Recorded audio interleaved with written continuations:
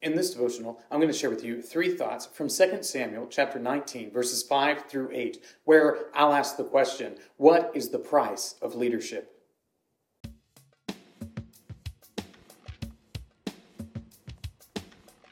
Second Samuel chapter 19, verses 5 through 8 says, Then Joab came into the house to the king and said, You have today covered with shame the faces of all your servants, who have this day saved your life and the lives of your sons and your daughters and the lives of your wives and your concubines, because you love those who hate you and hate those who love you. For you have made it clear today that commanders and servants are nothing to you. For today I know that if Absalom were alive and all of us were dead today, then you would be pleased. Now, therefore, arise, go out and speak kindly to your servants, for I swear by the Lord, if you do not go, not a man will stay with you this night. And this will be worse for you than all the evil that has come upon you from your youth until now. Then the king arose and took his seat in the gate. And then the people were all told, Behold, the king is sitting in the gate. And all the people came before the king. This is what happened after David had his victory over Absalom. Absalom, his son, had launched a coup attempt and had established himself as king. And David was on the run. And it wasn't until he had won a battle and his son Absalom was killed that he was able to be put back on the throne. But at the same time that this is happening, David has lost a son. He has lost a son, and he is absolutely distraught by the fact. He is crushed by the loss of this son, even a son who had rebelled against him and tried to take his throne away and had done all sorts of terrible things. And it's in his grief that Joab, his commander, comes to him and gives him these words, tells him that you're making a mistake by grieving publicly for Absalom, this man who had stolen your throne, who had launched a battle in which 20,000 people died.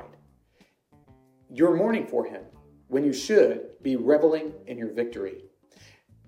This is the background for three thoughts answering the question, what is the price of leadership, from 2 Samuel chapter 19, verses 5 through 8. Thought number one, others first. If you are going to be a leader, you need to think of others before yourself. And this is not always an easy thing to do because we all have our personal issues that are going on all the time. But we have to think beyond that if we are going to effectively lead others. This is something that David wasn't doing in this circumstance. He was overcome by his own grief, which is certainly understandable with the loss of a son, but he had bigger issues at hand than his own grief and mourning period in this moment. Because what Joab said, it might have been true. It might be true that all of his followers would leave and they wouldn't support him anymore. So as a leader, one of the costs is thinking about others before yourself. Thought number two, self-reflection. What David does when he is overcome by his grief is fail to adequately reflect on all of the things that are taking place. Now, certainly, I think he's in the process of doing that. But he didn't take into account the great price that was paid for him to remain on the throne.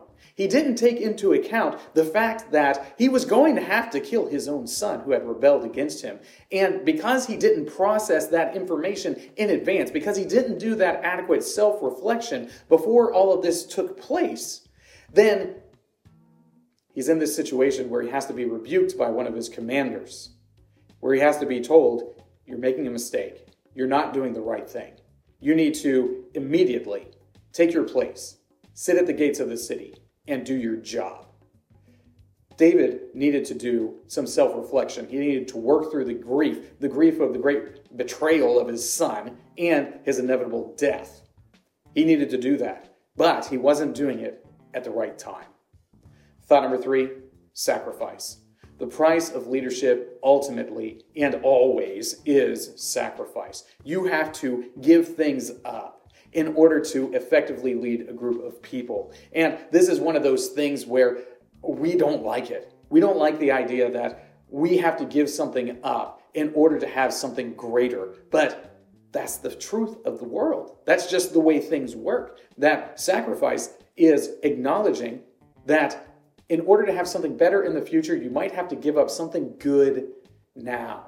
And this is the price of leadership. What did David have to give up? David had to give up a relationship with a son whom he loved. A son who had done what he probably ought to have done regarding the situation between Amnon and Absalom. That should have been handled by David, which he didn't do. He didn't make the appropriate sacrifice in that situation. So he is forced to sacrifice more later on. As we are engaging in leadership in all sorts of different areas, be it in the church or just in our regular everyday life, we need to recognize that there is always sacrifice that needs to take place, that we need to do some self-reflection in order to make the appropriate decision so that we can think of others first and properly lead people. These three thoughts come from the assigned reading of 2 Samuel chapters 15 through 19. If you'd like to read through the Bible with me, you can do so by subscribing to this channel, by clicking on the link in the description, or by joining the Facebook group Through the Bible, where we are reading the text of Scripture together.